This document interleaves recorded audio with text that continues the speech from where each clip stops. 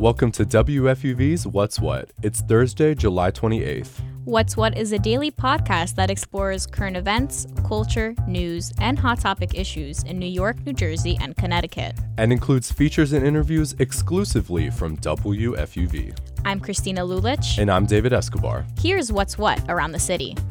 Vice President Kamala Harris is coming to New York City this afternoon. That's right, David. She'll be in Brooklyn with Housing and Urban Development Secretary Marcia Fudge and Mayor Eric Adams. The trio will be in Bed-Stuy, touring the neighborhood and its local businesses. They'll be talking about the Biden administration's new investment in underserved communities and small businesses in New York. The White House says that investment is going to be worth tens of billions of dollars.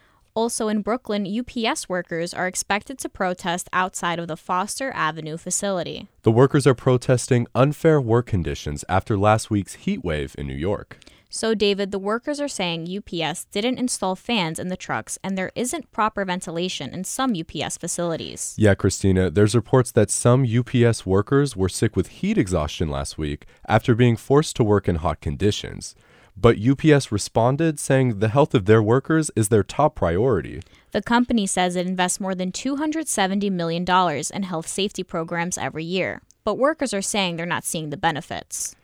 Well, Christina, I'd never thought I'd see the day, but inflation is finally coming for one of New York City's food staples. The Associated Press is reporting that bacon, egg, and cheese prices around the city are rising. In one Bronx bodega, the price for the sandwich nearly doubled from $2.50 to $4.50. So, David, the price of a bacon, egg, and cheese isn't the only thing that has gone up in the city. Admission to the Met, a one-bedroom apartment, and even dollar slices of pizza are all more expensive. That's all part of a larger trend around the country. The Department of Labor says that prices have surged 18% for goods and 8% for services. There is a new bill in Congress that would protect artists from having their own lyrics used against them in court. That's right, Christina. The House just introduced the Restoring Artistic Protections Act, aka the RAP Act. Since 2020, prosecutors in over 500 criminal cases have used artist song lyrics against them. Prosecutors have used lyrics from songs by artists like Young Thug, Gunna, and Tekashi 6ix9ine to build RICO cases against them. Also in the world of music, Madonna gave fans an update on her new biopic. She says she's been in the final stages of developing the script, and she's got an actress in mind to play her role. Julia Garner is going to play Madonna. She's best known for her role as Anna Delvey in the Netflix series Inventing Anna. Madonna recently said in an interview with Variety that she'll be spearheading the film. She says she wants to avoid what she described as misogynistic men from telling her story. Even though we are facing a climate crisis, this issue hasn't been represented by a lot of books or art. I sat down with Fordham alum and author Andrew Dana Hudson. We talked about his new science fiction book that predicts how the climate crisis could impact our future. So climate researchers have adopted these models called shared socioeconomic pathways. They project what the world would look like without climate policy. Can you talk a little bit about how you incorporated SSPs into your book?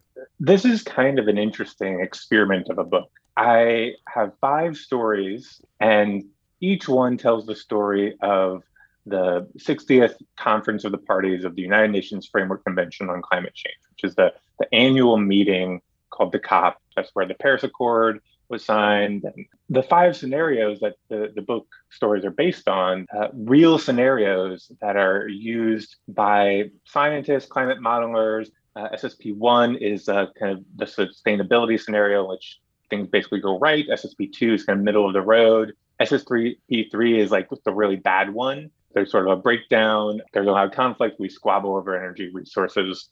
SSP4 is a high inequality scenario. And SSP5 is the scenario in which we just sort of try and burn all the fossil fuels we can to power high economic growth. So, I read all those and felt like, oh, these are science fiction stories, right? It's fiction about social change, and there are different theories of social change embedded in it. Do you see one of those 5 pathways kind of playing out today? I'm just curious.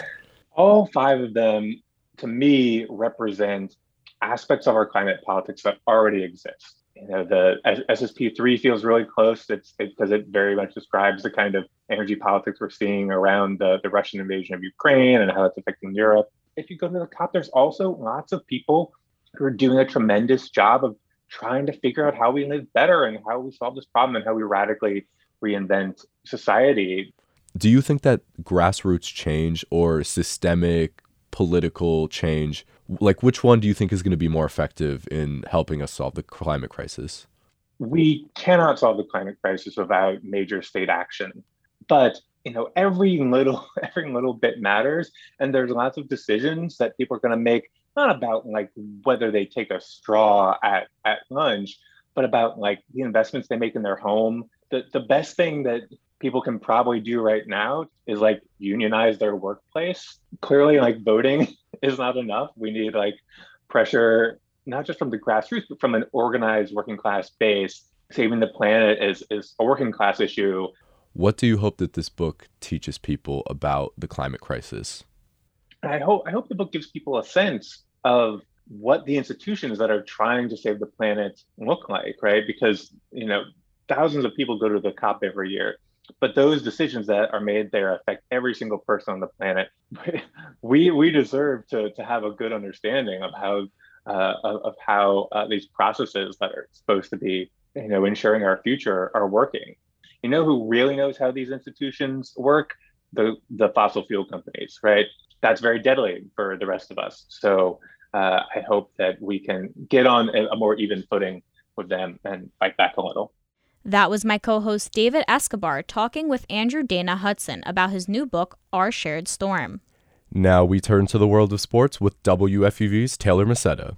So Taylor, the Subway Series came to a close last night. How did it pan out for the Yankees and the Mets?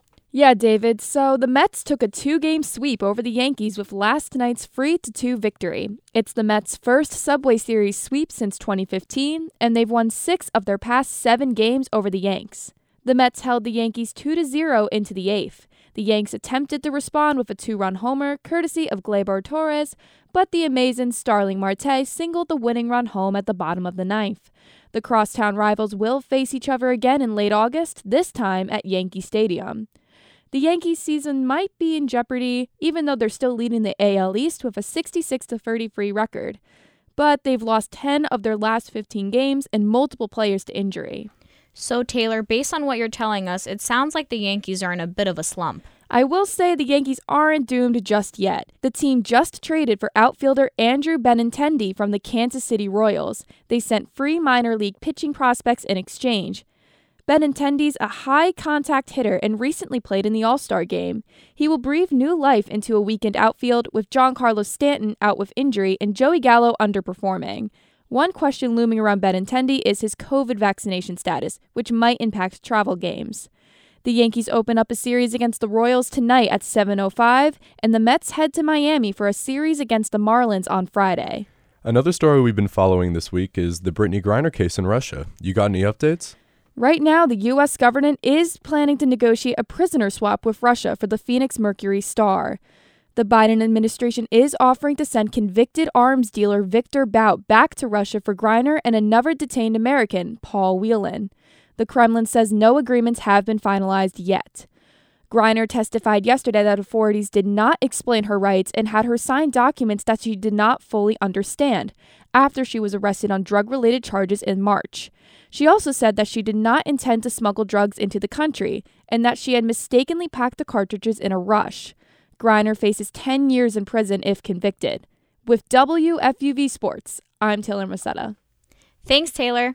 Every Thursday, WFUV's Robin Shannon goes behind the scenes at WFUV with the FUV Focus Spotlight.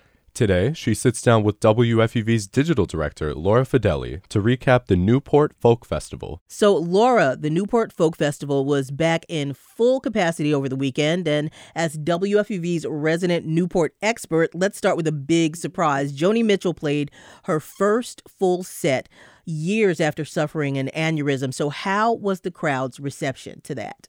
Well, she means so much to so many people, and everyone thought she'd never be able to perform again. So people were crying, just squeezing each other, And it started as a big group sing-along, it was led by Brandi Carlile. She had Marcus Mumford, Taylor Goldsmith. Oh, this woman named Celeste Henderson did a version of Help Me that was unreal. And everyone was singing. But then when Joni just stepped up on her own to play and sing, it was totally silent. And Paul Simon also was a surprise for the Newport crowd. What were the highlights of his performance?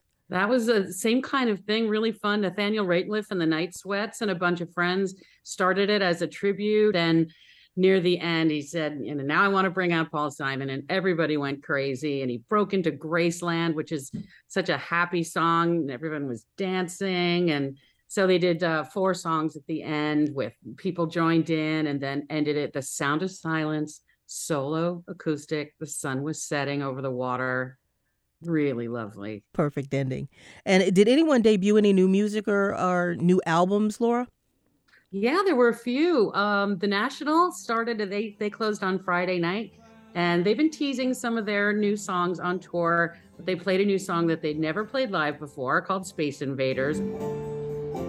It'll come to me later, like a space invader, but I won't be able to get it out of my head. Which features the banjo, by the way, which is not something you usually expect from the National.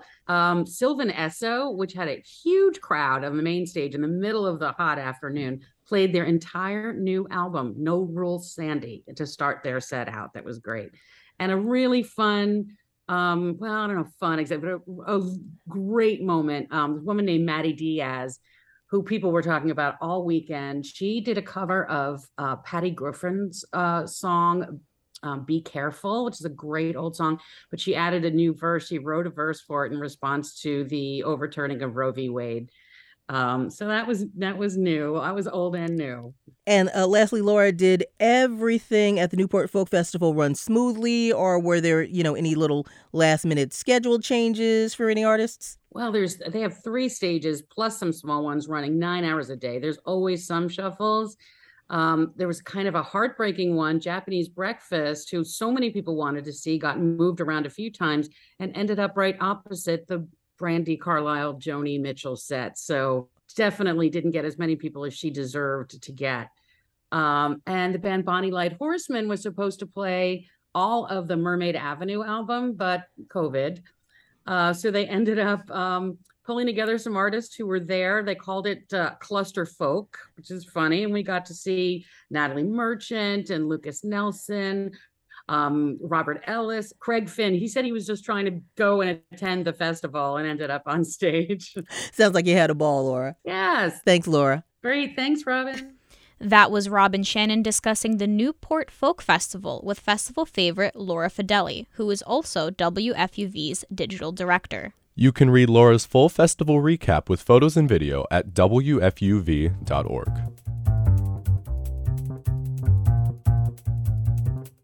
And that's our show for today. I'm David Escobar. And I'm Christina Lulich. Check back with us tomorrow at 3 o'clock for more news, music, culture, and sports. And tell your friends so they can find WFUV's What's What at WFUVnews.org and wherever you get your podcasts.